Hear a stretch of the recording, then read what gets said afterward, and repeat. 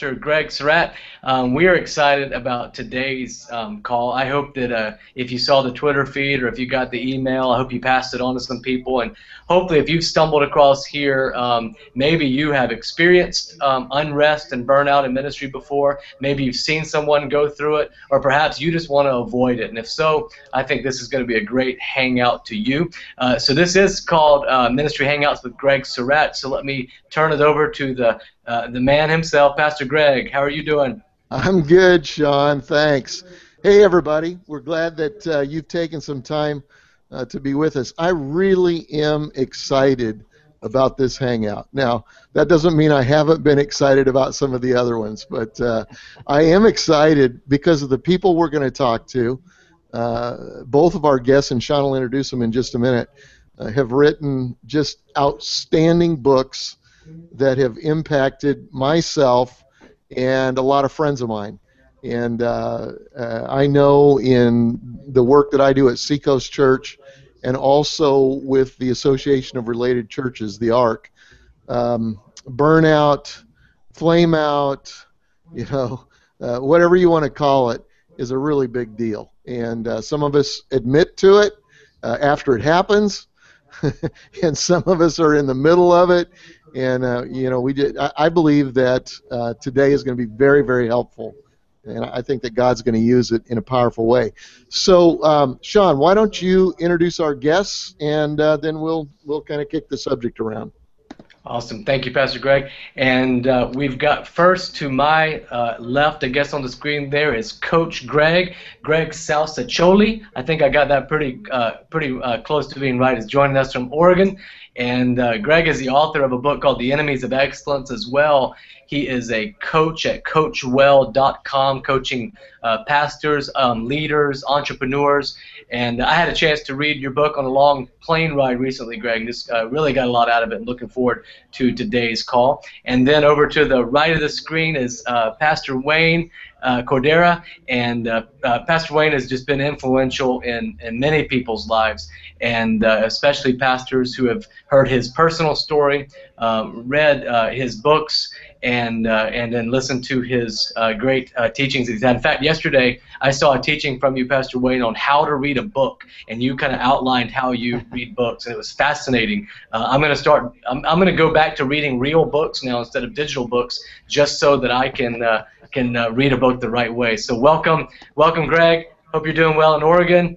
Welcome. Great. Thank you. Great to see you, Pastor Wayne, and joining us from Hawaii and New Hope Church. And so this is going to be a great call. I'll throw it back over to Pastor Greg to start us off. So we are in Oregon, in Hawaii, and on the coast of South Carolina. If you're watching us, you probably wish that you were us right now. Wayne, thanks for joining us. You know, I've never been to Hawaii. I've got to get out there. I have so many friends that have gone to your church, and I so respect everything you guys are doing. It's just incredible. Appreciate you being on with us. Well, you don't want to die until you come to Hawaii, Greg. Okay. All right. Maybe I should wait a little bit longer. Then. Well, listen. Let's just jump in. As you coach pastors, and I know both of you do, formally and informally. Are you seeing that there is a rise in burnout, discouragement, depression among pastors, or are we making some ground in this area? What do you see? Wayne, talk to me just a minute first, and then Greg, if you could kind of chime in wherever you want to, and let's go from there. Yeah, Greg, thanks for that question. Because of the demands of ministry, it's not going to decrease, especially in these end days, we're in the end chapter, the last chapter, and whether or not you believe that we're in the first part, middle part, or latter part, we're in the end times, and the church is going to be under scrutiny. We live in a society where the moral footings are slipping, and so we're going to try our best to keep pushing that church forward, working with people that are stumbling, and so the burnout's going to continue. In fact, I brought my iPhone here because just 2 days ago I received this, and I'll just read you an excerpt, Greg. It says this: dear Wayne, I've come to a place where my spiritual energy is dried up, and I don't have any juice to preach. I'm worn out, beaten, downtrodden, and I feel I was probably not called to the ministry. Your books have helped me to get started all over, but honestly, I'm tired and worn out, and I pray the Holy Spirit to guide me to a place of restoration. Now, I get these every week, and so is it diminishing? No. But at least we know some pathways to restoration, and we can help one another, and we're not so afraid to admit that we are human, frail, and finite. Okay, good. Wayne, if you got that text 2 days ago, it was on Monday, and and so that's probably from me. Okay, after a weekend, I'm tired of preaching, and I don't want to do this anymore. that's. I think we all laugh about it, but seriously, we all probably have a little bit of drain after a weekend. But if it's sustained and ongoing, that's something that we need to take a look at. Greg, what do you think? What do you see as far as a rise in burnout? How we doing? What are you seeing? Greg, I'm not sure if there's a rise in burnout, but it seems like those who serve in ministry, they tend to overserve and undernourish. And they don't have the rhythms to replenish their spiritual, emotional, relational, and physical health. And even a quote out of Wayne's book says, those whose vocation is all about giving out are wearing out. And there's a reason that we wear out, is that because we're not replenishing. We don't understand that it takes a lot of energy to operate in building God's kingdom. Even to operate within the Spirit, it takes physical, emotional, relational, spiritual energy, and we've got to learn how to replace that. That's the key, is how do you replace it on an ongoing basis? How do you replenish and have those, let's call them energy cells for a moment. How do you replace your spiritual tank? How do you refill it? How do you refill your emotional and relational and physical tank? How do you do that? In your calendar, what rhythms and patterns do you have scheduled to make sure that happens in a systematic manner? Because even right now, men, we are giving out. We are expending energy right now that has to be replaced. And if we don't understand those rhythms and how to win at that, we're going to end up losing at that. And Wayne and I both have gone through periods of that burnout and have learned from that. And we've trained hundreds and through our coaching practices how to not do that. But that's what I see, is that I don't think it's increasing. I think it's always been there, but I think people have a hard time understanding what it takes to actually replenish themselves. Okay, and maybe it's a little more public these days, with even what we're doing right now. We're having a live conversation, South Carolina, Oregon, Hawaii, that's being watched by people, all over the world. Yeah. Everything's instant, and when a pastor burns out, flames out, oftentimes that's not pretty. Or it doesn't have to be a pastor; it can be anybody in any type of high service industry. It's on the internet. Okay, within what I do, a couple of my friends have had very public burnouts over the last year or two. And in the two that I'm thinking about, I think that there is I think there's going to be a great next chapter.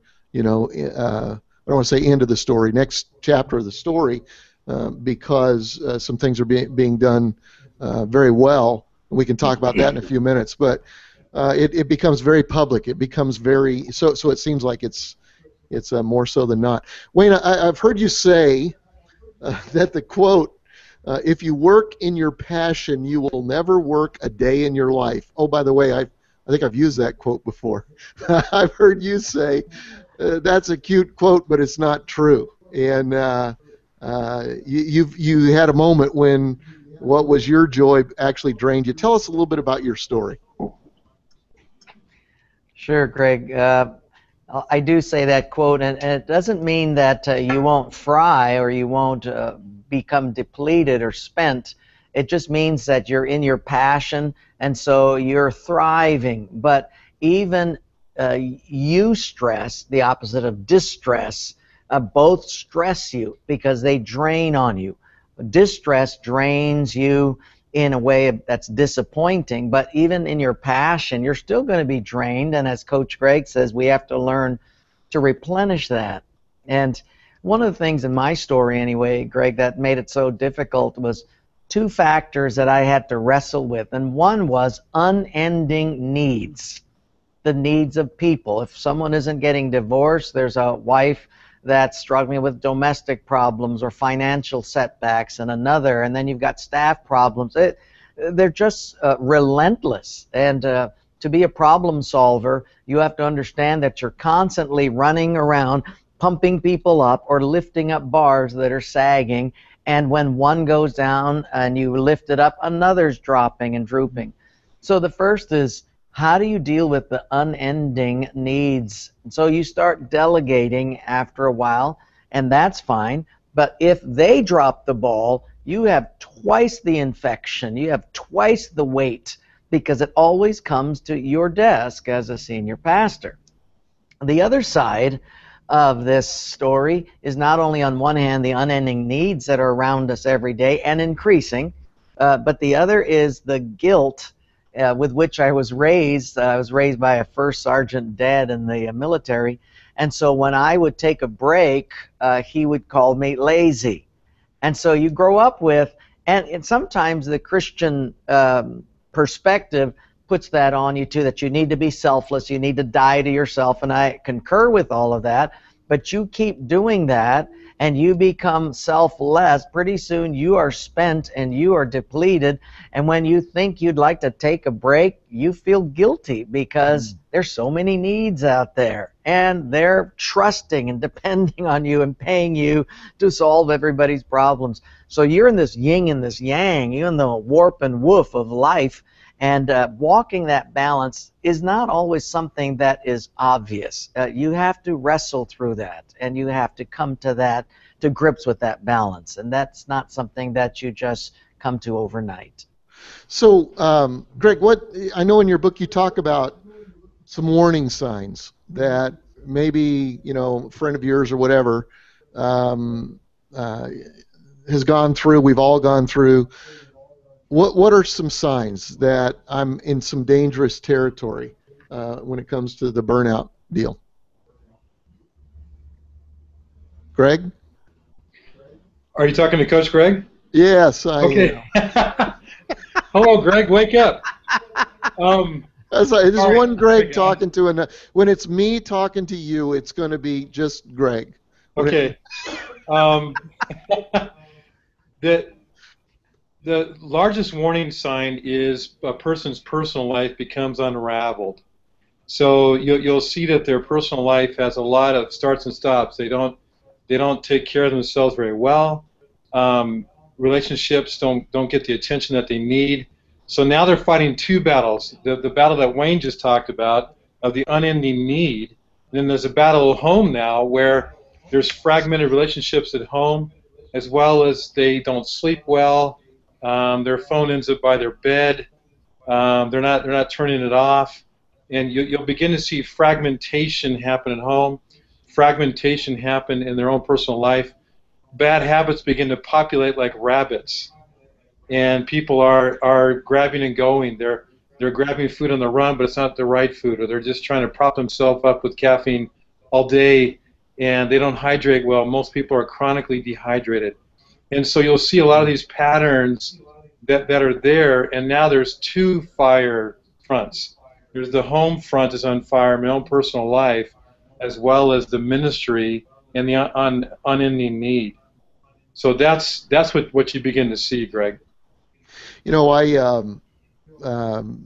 2 or 3 years ago, we're doing a lot of services, and I can remember one Easter, Sean was with me on an Easter that I think I was doing 8 services on the Easter, and I think we got down to number 6. And Easters are hard for me because I have sinus stuff, and it's that time of year and all that. And so I'm laying on the couch. My nose is running.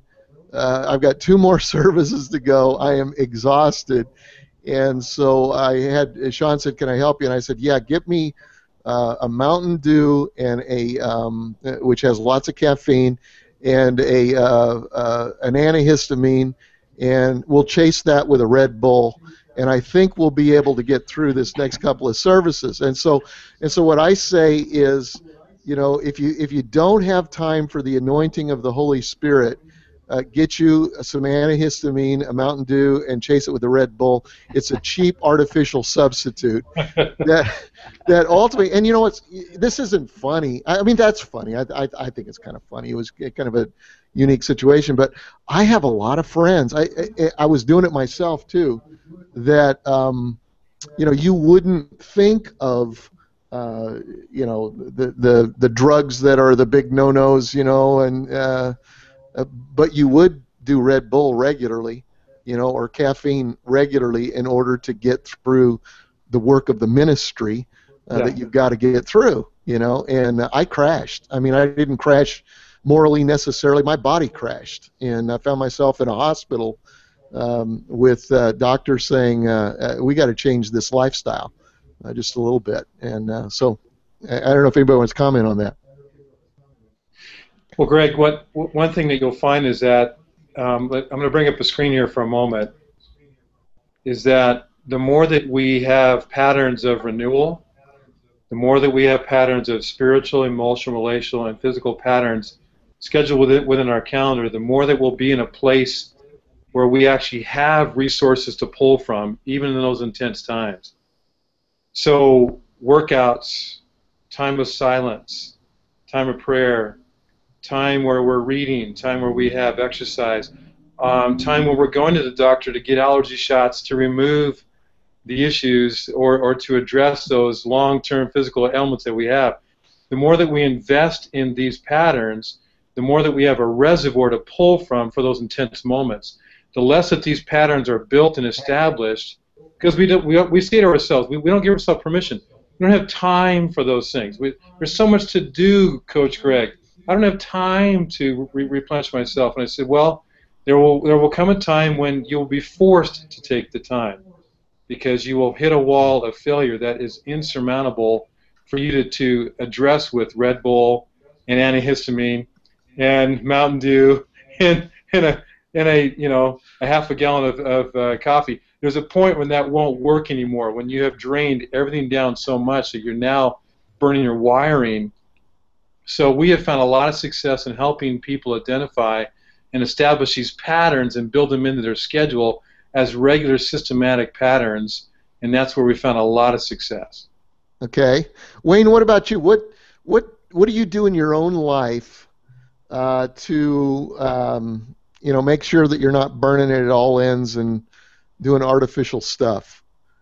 I think Wayne just left us. Uh-oh. We'll get him back. I think he's coming back right now. Anyway, I'll get back with him in just a minute. So we have a question from Twitter, Pastor Greg, while Pastor Wayne gets on. That might even speak to the same thing.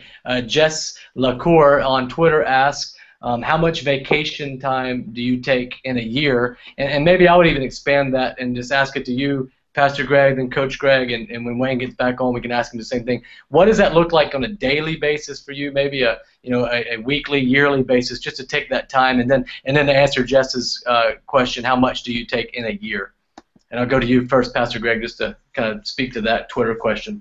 We'll go to me, and then we'll let the coach tell you the truth and tell you what I ought to be doing. For me, there's kind of some limitations that I put in my life so that hopefully limitations aren't imposed on me arbitrarily. And by the way, Greg, what you were saying just a minute ago, that either you make time for some of these things, or you will find yourself at a major crash where you will have time for these things, probably in a way that you don't want to. And I was talking to one of my friends who, crashed from just a crazy schedule and then choices made during that. And so he's got some new patterns in his life that makes his life, something that I would aspire to. Anybody would aspire to, and so maybe he was served well by that.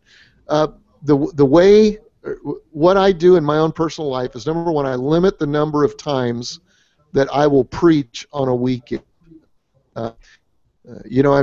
Easter is the Super Bowl, and so there are exceptions, but if the exception becomes the season, then we have a problem.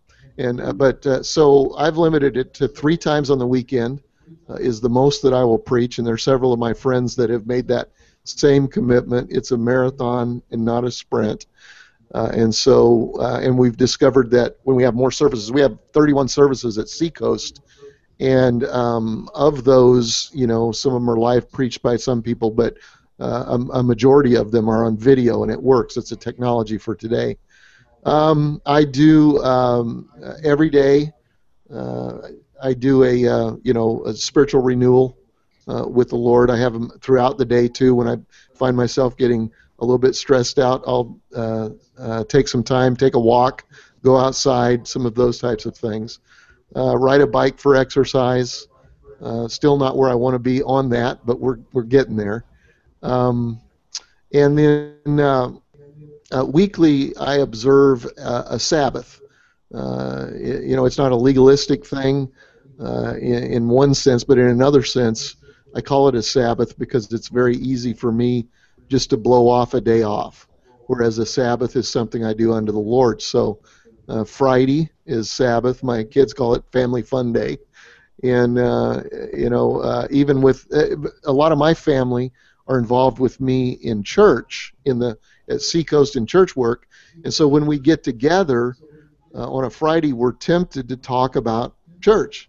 And so I have to, for my own sanity, say, no, this is a no church zone. We'll talk about it Saturday or Sunday. In fact, with the church just a week ago, I said in a loving way, I said, I always tell you guys I love you guys. I said, that's not true on Friday. I don't love you on Friday. I don't even think about you on Friday. And then I said, if there is an emergency, and let me define that, an emergency is not you've screwed up your life for the last 15 years and you just discovered it on Friday. That's not an emergency, okay? And if you die, and we need to deal with it with your family, we'll deal with that any day. But Friday is sacred for me. And then, so that's kind of you asked for a weekly deal. That's my weekly routine. Well, what about Wayne? I was going to ask you that. What boundaries? And then let's get to Greg, and we'll talk about what could be routines that would be much better than what I have. Wayne, what limits do you have in your life right now that help you to maintain the energy and what you need to do? Are there things that you impose, or what's your schedule like? Well, before I go over a schedule, one of the things I found, Greg and Coach Greg, that helps me is the change of perspective here. When you are younger, you can go a lot longer before you take a break, and the older you get, the time before you take a break gets shorter and shorter. But here's the perspective change that I have to make, and that is my mind thinks I can, but my body says, no, you can't.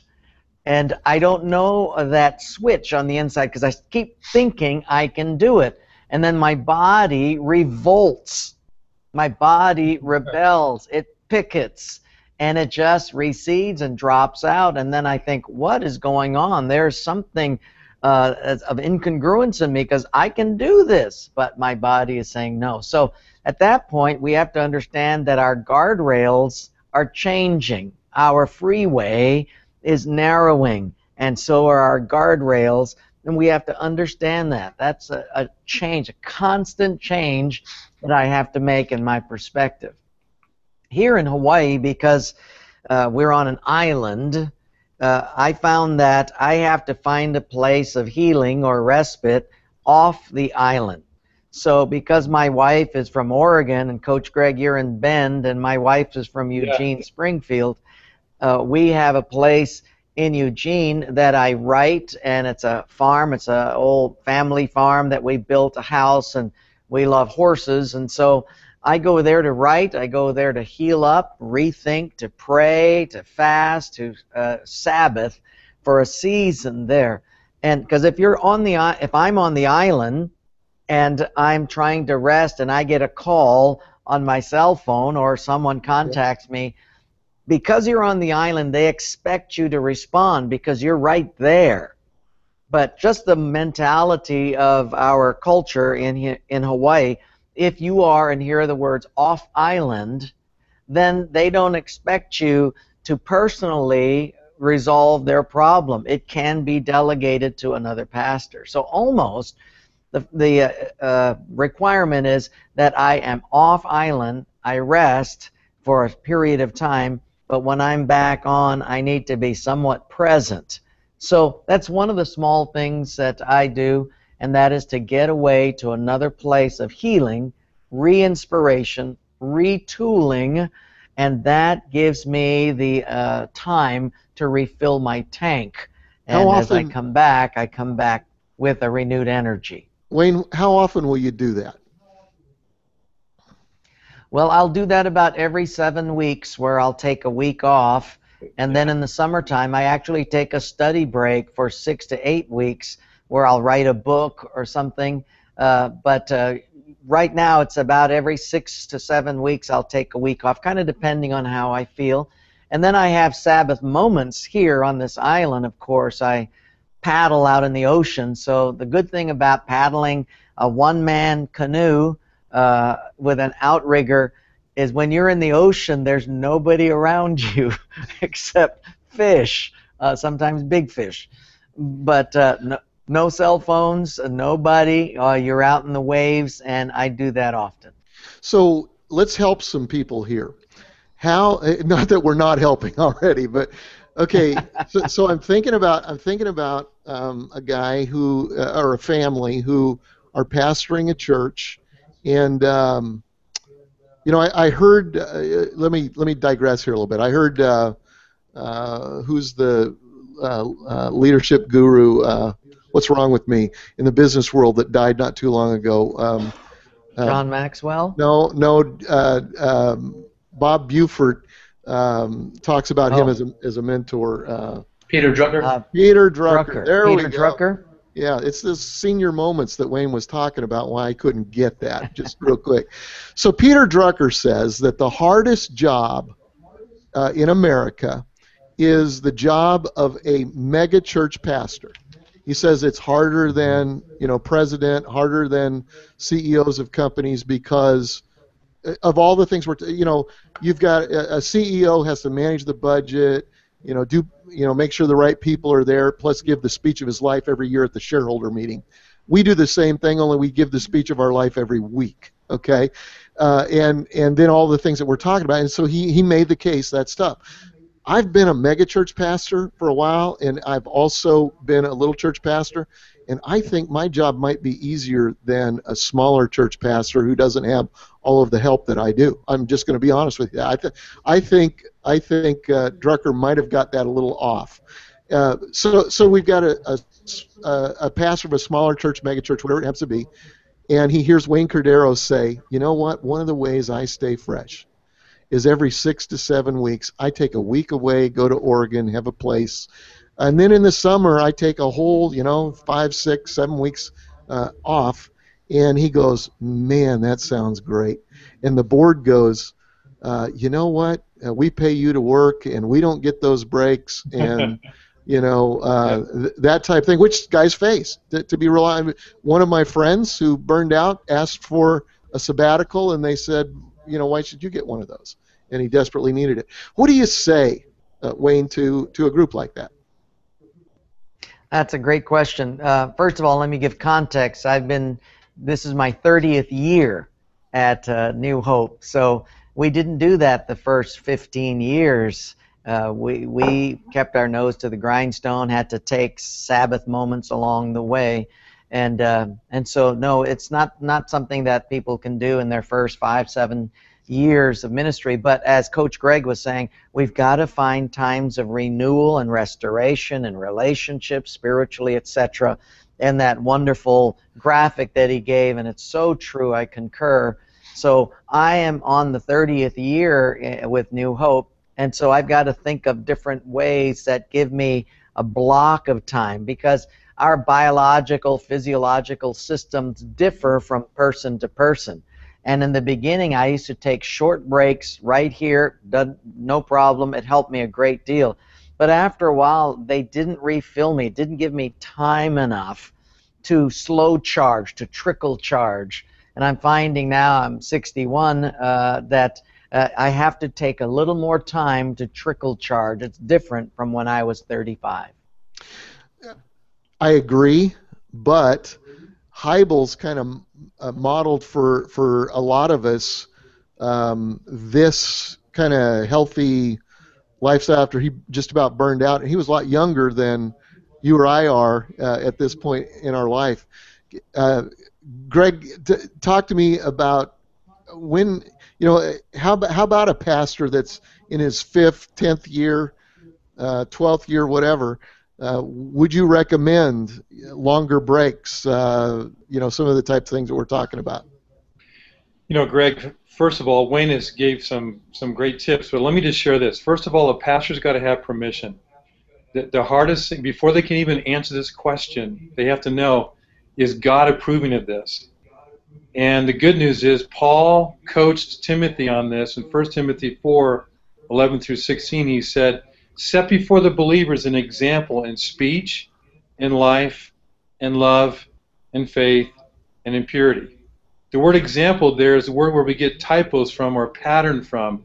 Set before them a pattern and in an exemplary fashion the way that they should live. So one of the things pastors have got to understand is that God has given you permission to set a pattern of revitalization in front of your people.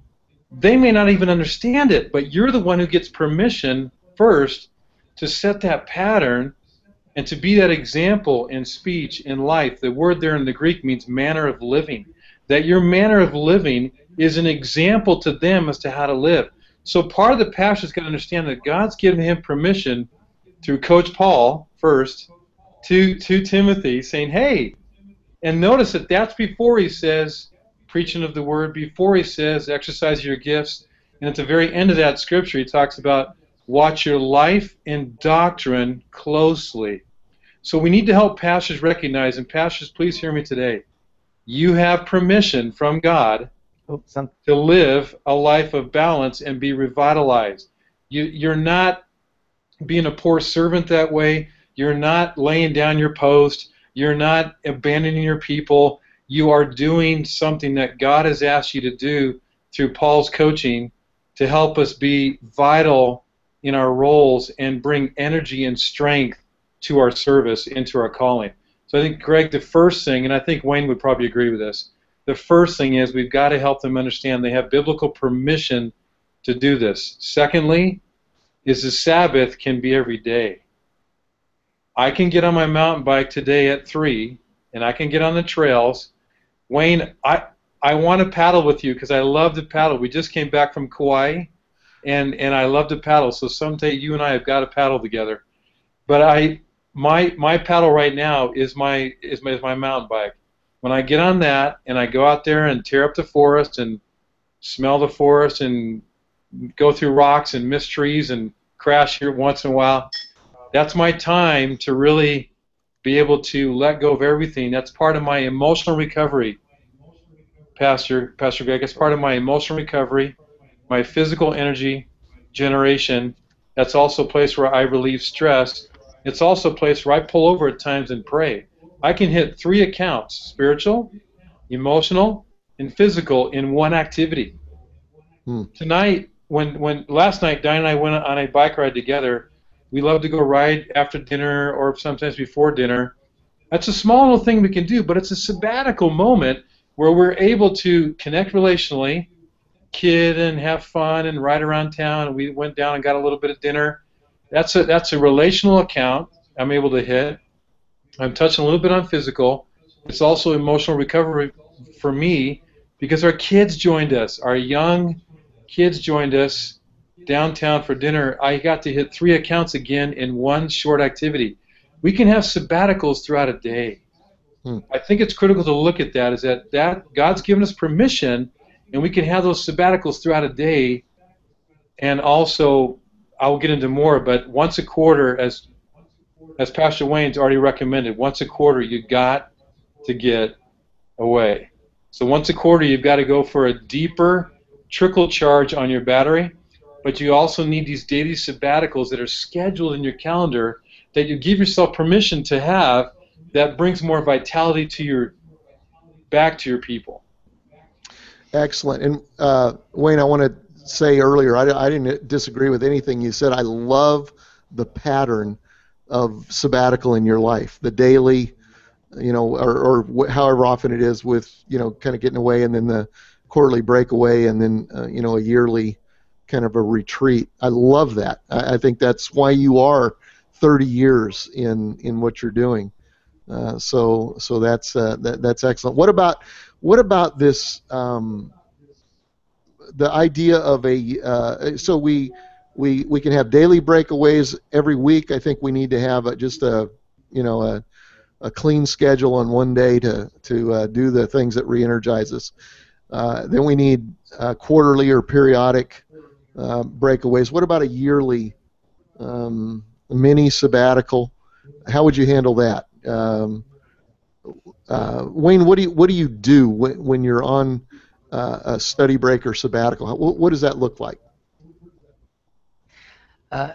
Greg, what I do is I go to our family farm. And by the way, let me give you just some context, because everybody's life is so individual, and it's no way a one-size-fits-all.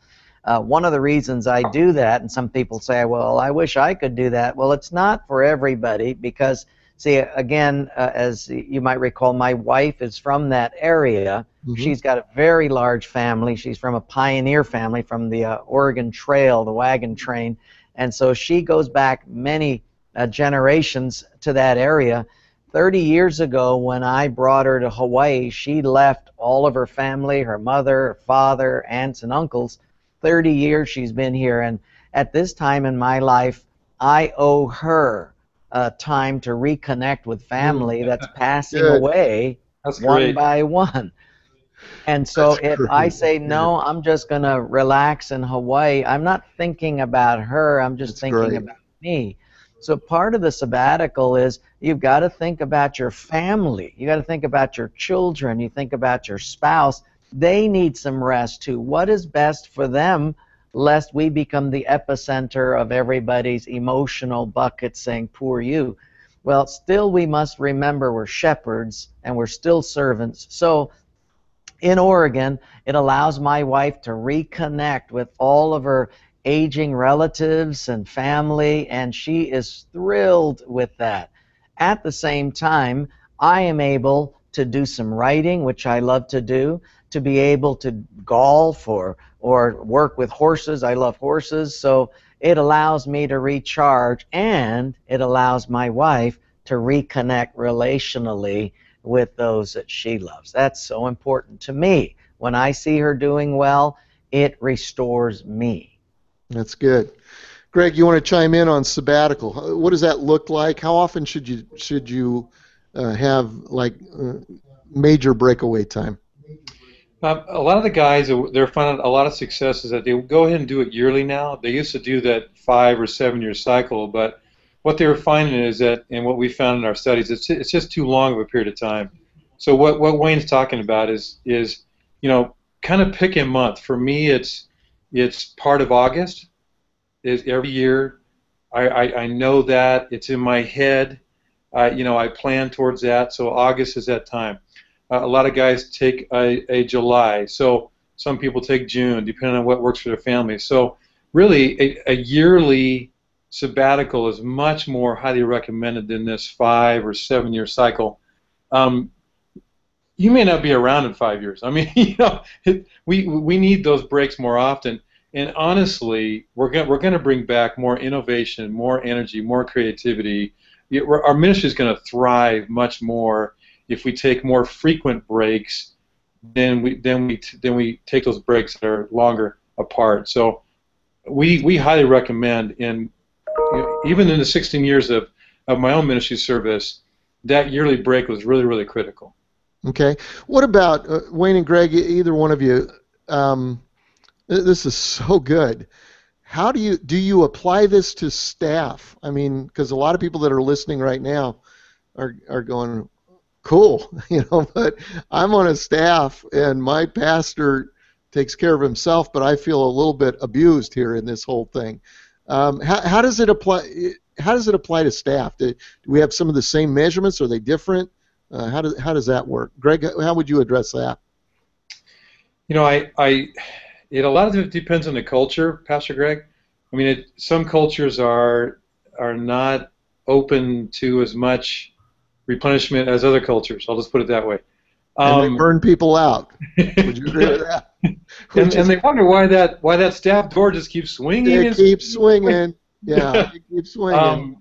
So we do recommend that people coach up, and that principle of coach up means that they come and share the concept of vacation is important, but this is replenishment time for me. This is professional replenishment, and that's the term that we like to recommend people use, is to go and coach up to their superiors and say, I'd like to take a 2-week time for professional replenishment. Here's what I plan to do. I plan to read these resources. I plan to work on this ministry plan. I also plan to have a deeper connection with my bride and my children here. So it's a planned professional development replenishment process. Sorry, Wayne, we lost you there for a moment. But with that professional development, that's a term that is boards and pastors and directors tend to want to begin with. And you may have to start small. You may have to start with a week for a professional development time.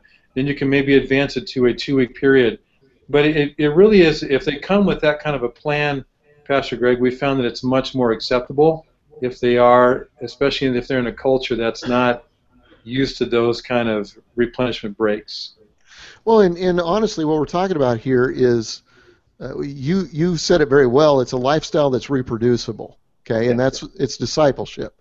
Yeah. And when there is replenishment, there's going to be, theoretically, there's going to be better productivity too when we're doing what we're called to do, paid to do, whatever it happens to be.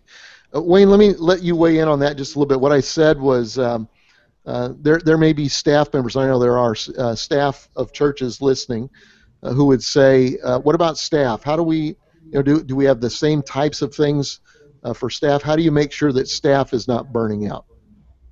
That is such a good and critical question, Greg, because oftentimes pastors, we think about ourselves and our energy level and our ability to bounce back, and we forget we've got a whole bunch of people that are working just as hard and putting their hearts forth and trying to serve the people. So a couple of things is, number one, I put the ball in their court in the same way as it has to be in my court. When you feel you need to take a break, you take a break, and just let us know so that we communicate and cover one for another. And so they have to monitor their own energy level. I can't do it. However, the second point is I've got to watch what I call looking for browning edges on their lives, when we start to see their relationships start to crumble, or their decisions starting to become edgy. Then we say, how are you doing? Do you need to take a break? And can we cover for you? How's your plate? Is it too full? And we try to ask innocent, not accusing or questions or making allegations, but as innocent a question as we can. How can we help you? How's your plate? Is it too full? And so we suspend judgment, because they may be struggling with something that they need help on, but they don't know how to ask for it. That's good. It's kind of the difference between serving your staff and using your staff. Recognizing that these are gifts from God that we're accountable really to God for, even before we're accountable for the church. Yeah. That's really good, Greg. Greg, let me just in your book, 7 Enemies of Excellence, which all my friends are reading. Okay, they've already read Wayne's and loved it. and now they're reading Greg's, and I recommend both of those highly. But you have 7 enemies. As a coach of pastors, which one or two do you think pastors struggle with the most? Well, let me bring that image up. I'll bring it up right now, Greg, so people can see it. What we found in our research and in our experience of coaching hundreds of leaders over the years is that leadership is intrinsically risky itself. And so everybody is at a low level of risk at all times. You're never risk-free within leadership. We found that most people were at risk for their ego, and their ego either was towards building something great, Greg, or it was towards building something that for myself, or that was significant for me, that built my significance.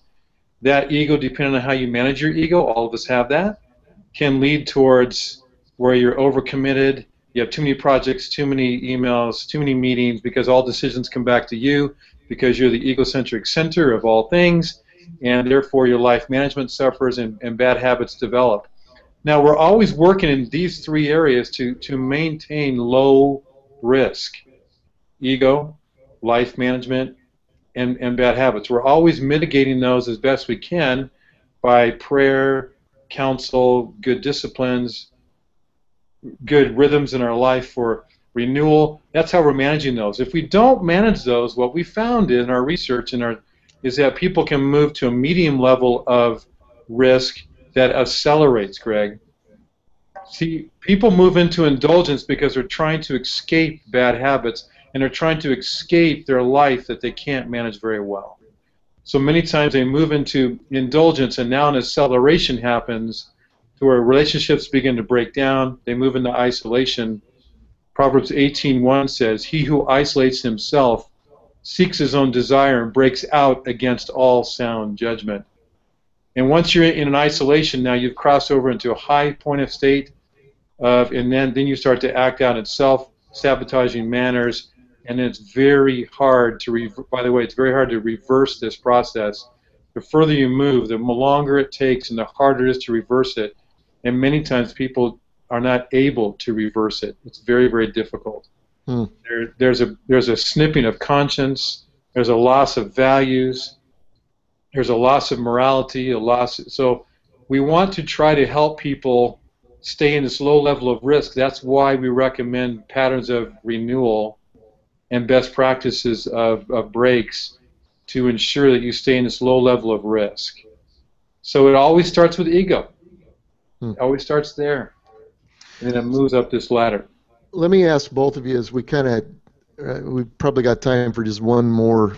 I want to do something at the end, but so I find myself in a very vulnerable place. I find myself either I sent the email that Wayne just got, or maybe I've stepped further along the line in self-sabotage. What does a pastor do? How can I get out of this cycle? What's my next step? Wayne, maybe you can address that just a little bit if you would. Yeah, I think exactly what Coach Greg was saying. The first thing is to recognize it, to recognize exactly what the culprit is, what has been stalking you. And once you can identify it, then you can deal with it. Otherwise, it's ethereal. You just know it's in there somewhere, and it's bugging you, it's stalking you. And then you look, as Coach Greg was saying, you begin to involve yourself in indulgences. You indulge in this, indulge that, to mitigate or maybe even to sedate that concern, that anxiety on the inside. So the first is to talk with somebody, to identify what it might be. And it's going to require some humility because, as you addressed so eloquently, Coach Greg, that ego is something that you have to be able to look at in the eye and say, that is me. I wrestle with that. So it will require a measure of humility. And the other is to develop a team that loves Jesus and loves you in that order, so that they can gather around you and say, Wayne, we need to give you permission to take a break, or we need to give you permission to not come to this service. We got it. Please go home. I remember after one of the services, I was taking down chairs with everyone else because I thought I was to be the example, right? And so I was sweeping and putting chairs away, and one of our servants came and tapped me on the shoulder and looked at me in the eye and said, "Go home." I said, "Well, I'm here. I've got to serve." He said, No, that's what we get to do. You're taking our ministry away. You spoke, you preached, now please go home and let us be a part of this ministry. And what he did was, in a kind but strong way, give me permission to go home and rest. And I appreciate people like that hold me accountable to my own finite frailty and allows me permission to rest. That's good. Greg, would you add anything to that? What do you do if you find yourself in a vulnerable place? I like to work on being actually prepared for this. So what Pastor Wayne has said is excellent. All I would add to this is that we recommend that people form a core group of people around them to steward your soul on an ongoing basis. Please don't wait until you get to a medium or a high risk level. Recognize we're all at a low risk right now where we sit. So establish a core group of advisors that is just as Pastor Wayne has said, love Jesus first and then love you, and establish that core group. Now you may even hire some of those people that you need in that core group. You may need someone who has certain skills that are not in your core group. Form that core group and then apply yourself to them as trusted advisors and let them speak into you about your soul management. Let them give you reflections on your ego, on your motivation, on your ambition, on your motives for the things you're doing. Let them speak in and help you steward your soul at a healthy level.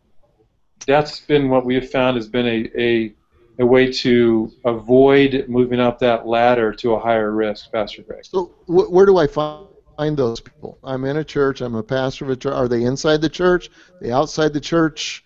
In my city? Out of my city? What do they look like?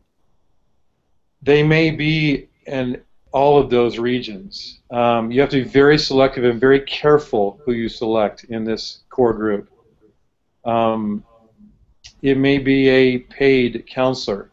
It may be a professional coach. It may be a trainer that you hire. So I'm also saying that professional servants can also help in this realm. And it may be an associate outside of your city, even outside of your state, that you can trust. It's got to be a high trust group. They don't necessarily have to be with you, and they're not necessarily your board of elders as well. So I just want to recommend that you choose them very selectively, very carefully. Pastor Wayne, maybe you have something to weigh in on this as well, but we have found that people who establish this core group are highly successful and are able to benefit from the collective expertise and wisdom in that core group that they don't have themselves. Good. And I agree. Thanks, Greg. And I have a group of three groups, and they're concentric. And the first is our management team and the staff that I work with. We really try to be transparent with one another, and I meet with them often, and we speak into each other's lives about ministry, personal life, and supporting each other and helping, keeping each other accountable. And the second is our elders that are part of our church. We've got 3 of them that speak into my life. They're older, and they speak with great authority and veracity. And then the third concentric circle will be people like both of you, where there's friendships that begin to take place. And I was struggling once, called Bill Hybels and said, "Can I just come and hang out with you for a day?" And he was so kind to say, "Come on over." And that helped me so much. What I gained, as if, say, we flew out and was with you, Greg, or whatever friendship that a person might have in his circle, to spend time with an elder, someone that has some veracity, some experience, some authority, and they'll speak into your life, and you can go with that for 6 months. That's good. I like to, I say it this way when talking to groups of pastors. I think that every pastor needs to sit down with at least one table, and you're saying, Wayne, it's multiple tables, which I agree with, with a group of people, a group of men who love you but are not impressed with you. And because most of the people we speak to are pretty impressed with us. And you need people that love you desperately, but they're just not, they're not that impressed, you know. And so that's good. Hey, listen, we got about 2 or 3 minutes here. Here's what I want to do. This is the segment of the show where what are you reading? What are you seeing? What have you written? Any conferences? This is the time for shameless self-promotion. And I want that because the products that you guys are doing are things that will help, or even what you're thinking or going to or hosting are things that will help the rest of us in our journey. So, Greg, I'll start with you. Talk to me about books, conferences, whatever you want to talk about. Greg, thank you. First of all, I'd like to say we have a team that helps us write our blog that we have a lot of people come look at every week. So if you go to coachwell.com, at the very top you can subscribe and get it automatically to you. We try to put the best of what we're learning in research, as well as what's working with clients, what's working the most. It's full of best practices that can assist you in all the levels that we talked about today. So I'd love to invite people to actually do that. And then books that I'm reading, one right now is the book called Just Listen. Active listening is probably one of the primary skills that can advance anybody in any career, especially pastors, is learning how to active listen. And so that book, Just Listen, is an excellent book that I would highly recommend to teach us in those skills of really actively listening, being able to understand what people are truly saying to us, and then be able to decipher that adequately and to make sure that we are engaging with them and not just dismissing what they're saying. And your book is on this subject is what? Give me the title again. The Enemies of Excellence. Okay. And you can get it on Amazon and get it on your iPad. Or also, what I'd like to offer today, Greg, if anybody does subscribe, that we have a free growth guide that goes with the book. We'd love to just email that to them. If they subscribe in the next few days, they can send us a little contact and say, please. There's also a contact and say, please send me the free growth guide for the Enemies of Excellence. We'd love to send that to them. This is a gift, Greg. Good. If my administrative assistant is listening, which she is, get me subscribed. All right. Wayne, what are you writing, reading, conferences? What's happening? I'm doing a Bible commentary right now that about how to apply or convert knowledge into wisdom for living. And a lot of times we look at Bibles and commentaries that gain us more knowledge, but we can't convert it into wise living. And so I'm working on that with Zondervan right now. But the 3 books, there's 3 books I'm reading. One is just about to come out with Larry Osborne, Innovation's Dirty Little Secrets. He has a interesting way of writing, and I enjoy Larry Osborne. But the other 2, one by Dietrich Bonhoeffer on discipleship, and then the third I'm reading Ravi Zacharias on The End of Reason. And I want to understand more theologically how to deal with the society that we have at large, and how then shall we live, as Francis Schaeffer once said. So very interested in that. And I would encourage everyone to visit our website, or our mentoringleaders.com, mentoringleaders.com, and there I put up some articles, even things from excerpts from Leading on Empty, the book that we're addressing, but mentoringleaders.com, and if we can help you, let us know. Excellent. Well, listen, that was a quick hour. so many things and so much more that we could do. I want to say thank you to both of you for giving time toward this. I know both of you are very, very in demand, very busy, and we appreciate you investing in just leaders everywhere in this way, really do. And those of you who are watching or listening right now, I'm going to encourage my entire staff to look at this podcast. And if you have ministry friends that you think could benefit from it, ministryhangouts.com. It will be archived within just a few minutes, and I think it'll be a great investment for your team, your staff, your friends, and we appreciate your being on board today also. So until Sean, tell us what's happening in the future. What's next?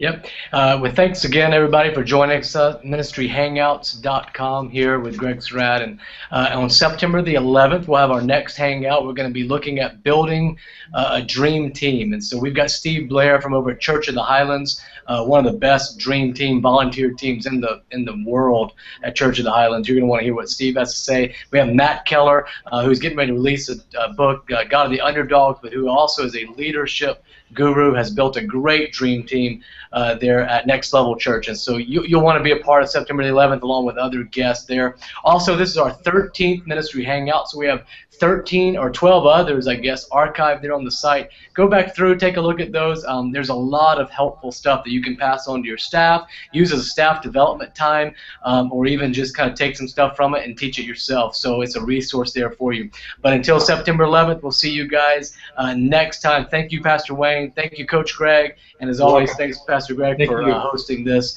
And we will see you guys in a couple of weeks.